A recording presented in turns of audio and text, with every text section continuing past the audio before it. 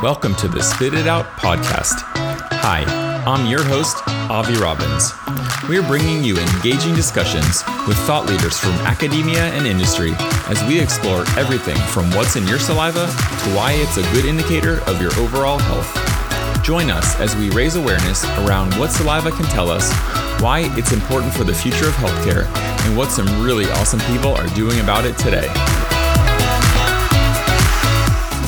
Today we're speaking with Dr. Maikel Boot. Maikel Boot is a seasoned microbiologist, consultant, and mentor. He's passionate about working at the frontier of science and learning about innovation in healthcare. He currently works at a research consulting firm called PreScouter as their technical director for PreScouter DX, dedicated to providing B2B diagnostic services and consulting. Being at the intersection of science and business, he has been able to provide corporate innovation and R&D leaders with expertise on emerging technologies and markets to help them make better strategic decisions. Maikel helps manage and coordinate internal teams of PhD researchers on cutting-edge projects and manages a portfolio of big pharma and biotech clients. He's also the scientific advisor for Medstone and Soft Cell Laboratories. Dr. Boot completed his postdoctoral fellow in the Department of Microbial Pathogenesis at the Yale University School of Medicine. Maikel was instrumental in setting up PreScouter DX, which was founded to help clients address their COVID-19 testing needs. Please join me in welcoming Dr. Maikel Boot to our podcast. Thank you for joining us today. Yeah, it's a great pleasure. Thanks for inviting me. Yeah, look, we've had the opportunity to work together for some time. And I thought as we're getting into, the mid-first season of our podcast, it would be great to have you on, really because I've been fascinated with your personal journey in COVID and in saliva diagnostics, but also because the research that you're doing across the healthcare space has been personally fascinating to me. Perhaps you could start by giving a little background to our audience on your story and, how you've gotten to where you are today.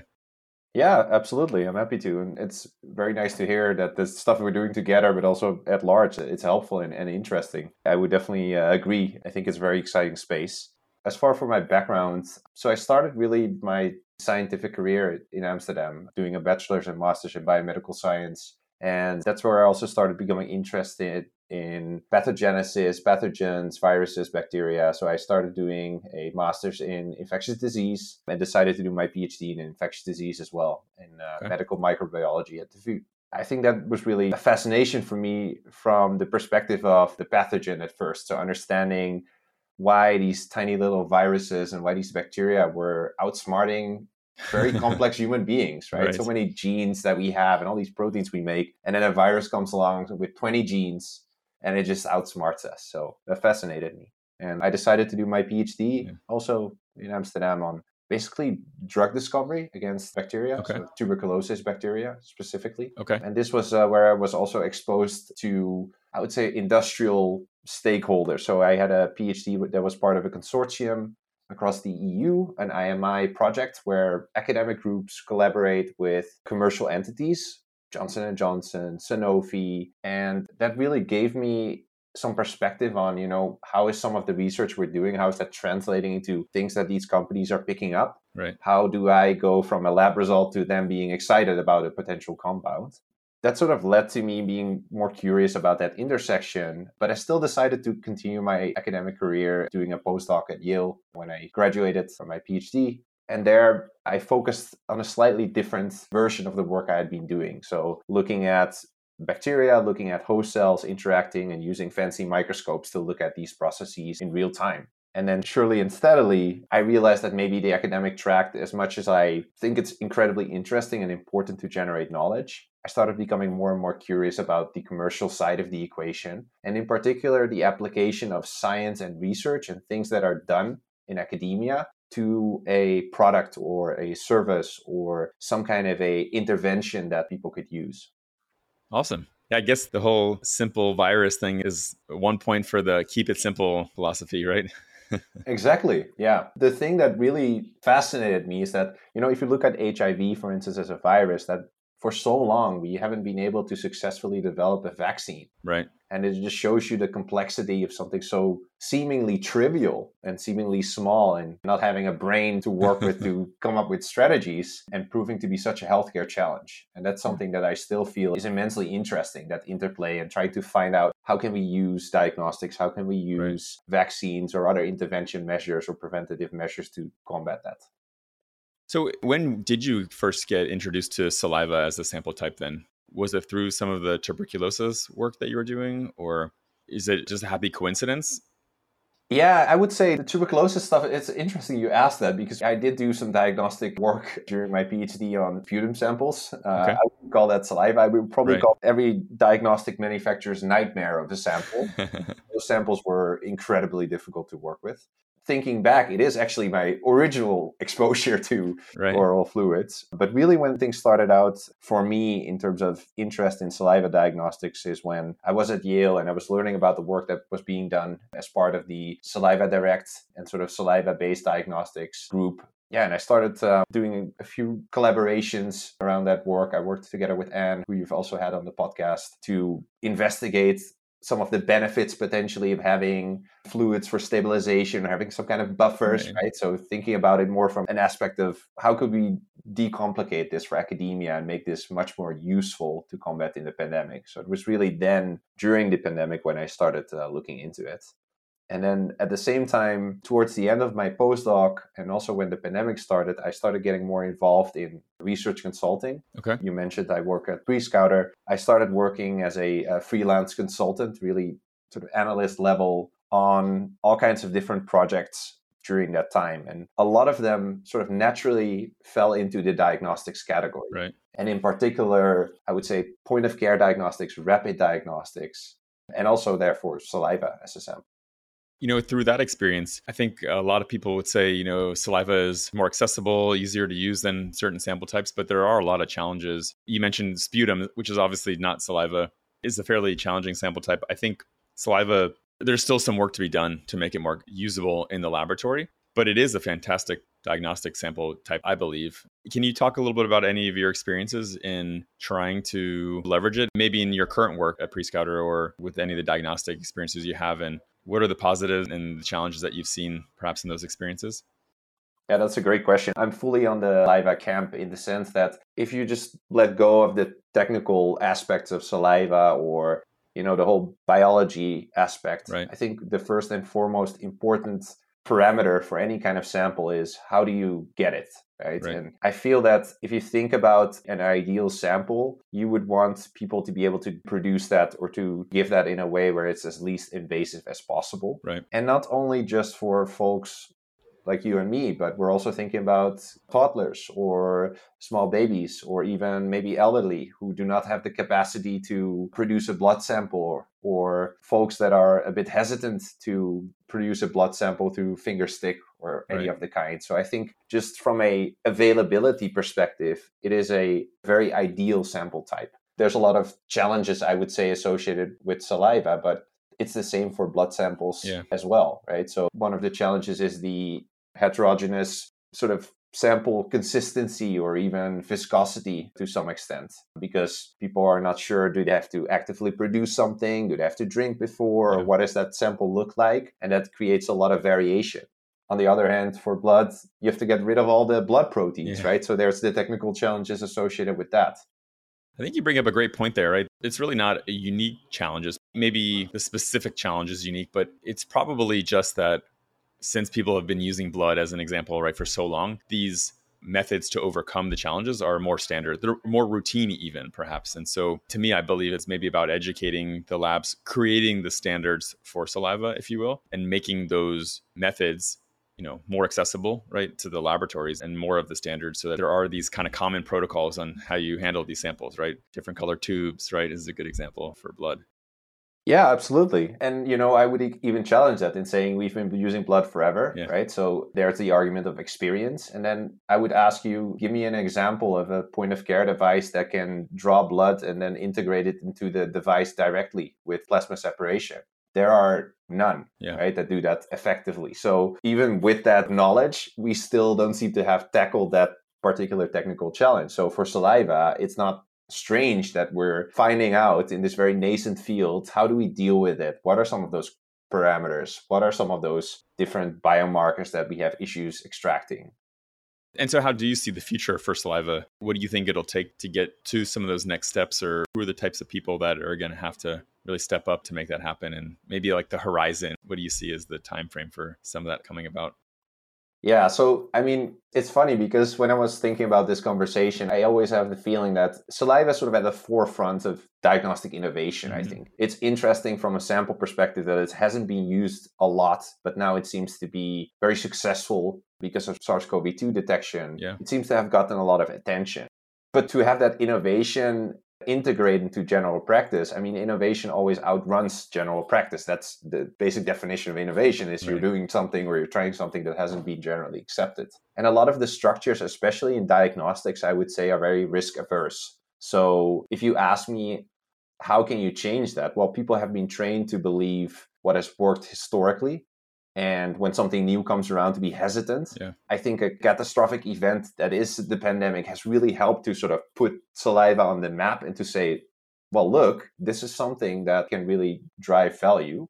And I think folks such as yourself, right, and Porex in general, and also folks at Yale or other labs that have worked on it, are the people that are at the forefront of helping saliva being integrated into diagnostics. I think sort of what has to change is there's been this huge uptick in attention for it as a sample. Right. That's sort of sloping down now as the pandemic is fortunately fading out slowly. But I do think that it has generated a lot of interest also from some of the bigger diagnostic players. And I think that's really the way where this is going to be pushed forward, is that now it has been put on someone's roadmap for the next few years to be developed. And that will start another sort of cycle of, okay, now we have an assay that fits that, or now we have some kind of a device that works with oral fluids or with saliva. And how are we then going to market it? And that will increase acceptance. So I see this sort of as a domino effect that has been started originally.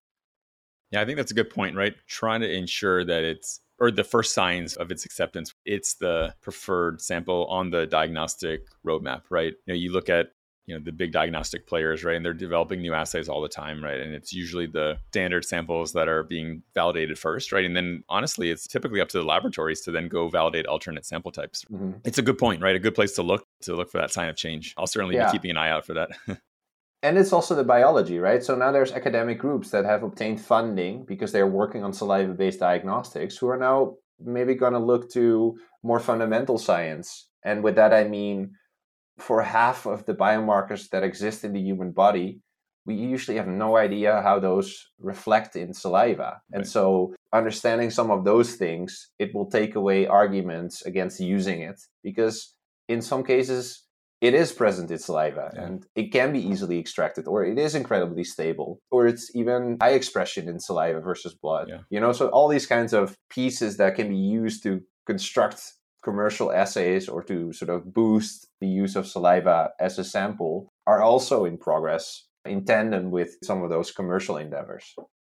That's a very good point. You brought up about COVID pandemic sort of accelerating the familiarity of saliva and diagnostics in general. I think you were on the front lines, right? Whether it was with Saliva Direct supporting that diagnostic development, but also in what your team at PreScouter was doing to try to offer testing services. Can you give us a little bit about that early PreScouter experience with COVID testing? What are some of the challenges you faced? Yeah, for sure. So PreScouter itself is a research consulting firm, and we work with all kinds of clients that are trying to solve healthcare, life science issues, in my pod at least, as a technical director at large. But focusing on that, we noticed that there were a variety of folks and clients, especially in manufacturing, and that had large-scale operations with a lot of folks in one room during the pandemic that came to us and said, we don't really know what to do or how to do it, but we're realizing that we may want to do some kind of diagnostic test to make sure that for the folks that are working with us, they are safe, they're protected, there's no outbreaks, etc. That's when my CEO and we started sort of brainstorming about what does that look like, right? How can you then go to some of these clients and say, this is a plan that you can commit to that will help you? And from my work with Anne and from sort of being aware of what's out there, I realized that saliva is a really good sample to test non-invasively. You don't need a phlebotomist, right? You don't need a healthcare practitioner sticking swabs up someone's nose. That would allow these labs to source those samples in an effective way and then ship them to a central lab that can then test them. And so we started out looking for who can do this. And the answer was not really anyone at that point in time. And this was at the start of the pandemic. So things were sort of unraveling. I remember thinking, well, this can't be true. There has to be someone who's developing this. And actually, we eventually found out a few lab partners and folks that were setting these things up, that were doing individual testing, but also pooled saliva sample testing. And those were really the relationships that we forged to then link some of our clients to those testing needs. Awesome. Now, and I think, PreScouter DX, right, has evolved right beyond, COVID, right? Maybe, I don't know if that was the impetus, but if that was the impetus right now, what's the future look like for PreScouter DX and what you're doing there? Yeah. So since it's not our core business, It is definitely an interest area of mine. But what we started to do is try and explore other areas where we see, again, focus really being on saliva, because that's my belief that is going to be, if anything, accepted within these realms of working environments. We started looking into drugs of abuse testing, toxicology testing. And one thing that we've noticed, and one thing that also, I guess, resonates with folks that are developing assays and are trying to go into these diagnostic areas, we noticed that there's not so much interest in that, moving away from their standard procedures, using urine, for instance, or having someone go to a site and providing a urine sample and them coming back. Well, the whole case is there, right? Yeah. Someone can stay on site, they can produce a saliva sample and it's done. Or even produce it on site, test it on site and it's done. And yet there seems to be a big hesitancy, or not the urgency that was felt with SARS-CoV-2 to really sort of catalyze that change. And I think that's something that will take a much longer and slower slope trajectory to achieve. But it's definitely something we see more and more folks being interested in. One example is for urine testing, it's always the issue of having someone supervise that. And so saliva is I always say it's a unisex sample, because it doesn't matter who is producing it. The person who sits... Right. The chain of custody is easier to establish, right? Exactly. In these modern times, I think that is an argument that people should consider. And also just from a practical point of view. If you ask me sort of where things are heading, which is also what you mentioned, I definitely see a space in more the toxicology testing for heavy metal detection or those kinds of pollution during manufacturing. Okay. I think that's something that's quite underdeveloped, and where, again, saliva could be that easy to use sample to just pulse check what is going on and to make sure that nothing is getting out of hand in terms of pollution levels. Again, sort of the alternatives are quite invasive, right? And some of these factories, they work with dangerous materials. So I think it's sort of as these tools become more accessible and maybe more cost effective, I think there will be a drive towards using it as a sample. So as a way to ensure worker safety inside of these manufacturing environments?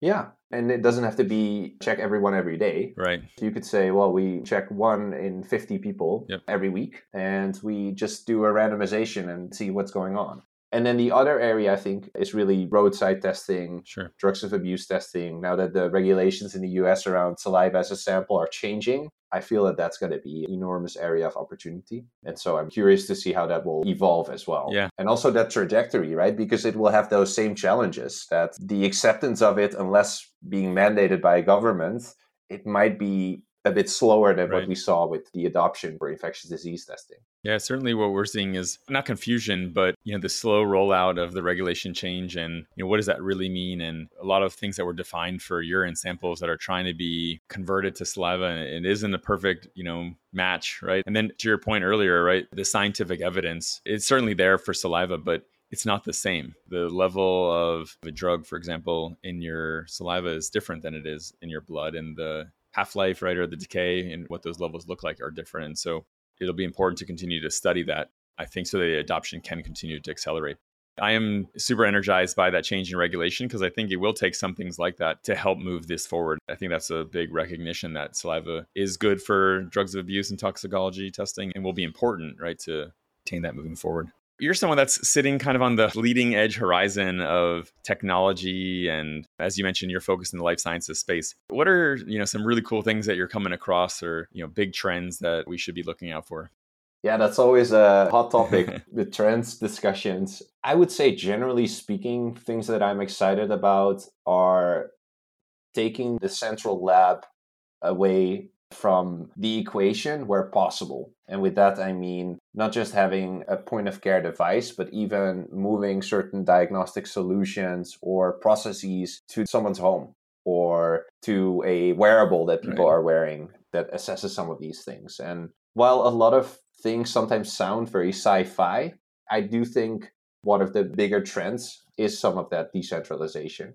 And again, if you think about Saliva, or Yeah, if you think about other tools that we have, the more that happens, the more it becomes relevant that sure. things such as sampling become easy to do or accessible, right? So there's some kind of a decentralization Yeah, going on. And then the other thing is, what I find particularly exciting is within that movement away from the central lab, from those huge devices, the big LCMSs, those fridge-sized things that make a lot of noise or require a lot of maintenance, we're trying to put that into a small box right. and demand that it does the same job in terms of performance or clinical capabilities. And so there's this very interesting development in sensor and detection technologies that I think go hand in hand with that movement that are very interesting to see, right? Sort of nano detection Yeah, absolutely. or very small scale detection of low level of analytes.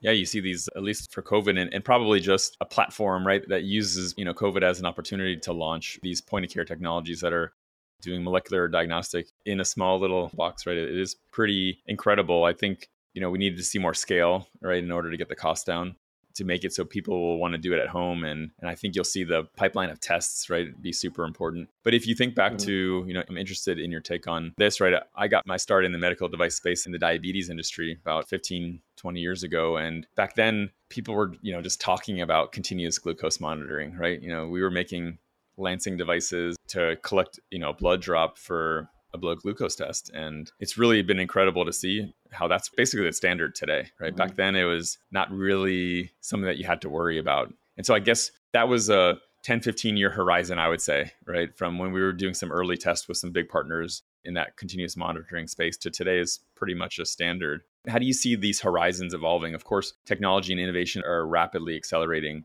What do you think is the timing to see some of these new diagnostic technologies become more mainstream? Yeah, if I would accurately know, I'd probably be an investment banker. I think it's a fair question. And one of the things I feel is closer to than one Sure. might think is, so a lot of these devices, they work on an assay basis. So they're asking which of these two is the answer, or Hmm. is it any of these two, right? Is it SARS-CoV-2 or flu? And I think one of the things that will change is that those kinds of assays will stop existing. I mean, at first they'll expand, right, to being all kinds of different pathogens or the top 10. And at some point it will change to saying sample and this is in it, agnostically. Right. And I think that is a very exciting Yeah. development, because that would sort of be the capabilities of doing some kind of a sequencing experiment or doing some kind of a molecular culture, right, where you investigate what's in the mixture. And those assays exist in a form and shape where they are not that far away from taking a step towards decreasing cost or being put in a box. The other area I think that is sort of on that horizon is really not so much at home. I think at Yeah. home is sort of an interesting discussion on its own, but more that physician visit, or some kind of a pre-hospital setup where there is a multimodal analyzer that people can readily use to say not only do you have a UTI or not, but also, and this is some of your blood measurements or blood counts, Right. and these are some of the major metabolites within your body that are, we see your CRP is up. So, we assume this. And I think that sort of all in one, or that multimodality, is also something that is sort of getting to a Mm. point where it's feasible to have. And that can really be very interesting from a healthcare perspective, but also a continuum of care perspective, where you get into all kinds of discussions about the presence of clinical labs, or physicians' offices becoming labs, or pharmacies in the Right. US becoming labs. Yeah, I think that whole area of research is one that's going to be exploding, right? I think there's two pieces to that, right? The screening, right? So, does it have to be as accurate as the molecular lab or as this big equipment, right? Because if you're just looking for early signs of something, right, to go in for confirmation, and there's a whole lot of debate on that too, right? Because you don't want to start creating a lot of false positives and having people worried, or create a lot of unnecessary cost in the healthcare system. That certainly wouldn't be productive. But if we can make the samples more accessible, right, and people want to collect more frequently, I think in terms of personal wellness and what you're talking about, the information we can provide to ourselves to make our own healthcare decisions, but also to our doctors across specialties, right, is where a lot of the power, will come. And you're seeing technologies come out already to try to start doing that, whether it's in a, rapid format, that you can do yourself, or through more accessible collection and just monitoring of a whole, wealth of information or markers about yourself. Yeah. And some things you may not want to take away from a clinical lab, right? Absolutely. Like a good example is there's a lot of assays that are considering HIV to be included or excluded. I mean, I think it's good to have some kind of an indication, right? Whether there's an infection or not. But you might want to make 100% sure whether it's a yes or a no. Much more than maybe, Right. Do you have Staph aureus on your skin? Or is your creatinine level 100 or 90, right? Because for the clinical decision making, Right. It may not matter as much. And so I think that is an interesting driving factor that people sometimes forget, is you have to think about what does it mean clinically and how bad is it if I'm a bit off, right, from that value. Because in most cases, a trend would be enough, right? Your CRP is either 0 or 0.1 in normal state. So if you detect that it's 80 or 120 or 140, it doesn't matter. It's red flags in any way. So in those kinds of situations, those assays would be more forgiving to any kind of inaccuracy. Yeah, I think that makes a lot of sense. Look, Maikel, thanks for taking the time to speak to me today. Your involvement through PreScouter to educate clients and consumers and advocate for saliva-based testing really, I think, has been fantastic in evangelizing the need for saliva-based testing. The work that you did with PreScouter DX during COVID to select and promote, the best kinds of testing solutions and finding the lab partners that were willing to do it, I think was valuable and very meaningful work. It's been a pleasure to hear your story and to share it with our team, because I've been fascinated over the last year or so that we've been working together. And really your insights into the diagnostic space, I think is something that our listeners will really enjoy. So I appreciate you coming on with us today. Yeah, you're very welcome. Thanks for taking the time. Thanks for listening to the Spit It Out podcast. I'm your host, Avi Robbins. Subscribe wherever you get your podcasts and follow us on our journey to raise awareness about saliva diagnostics, the future of healthcare, and hear stories from some really awesome industry and academic leaders.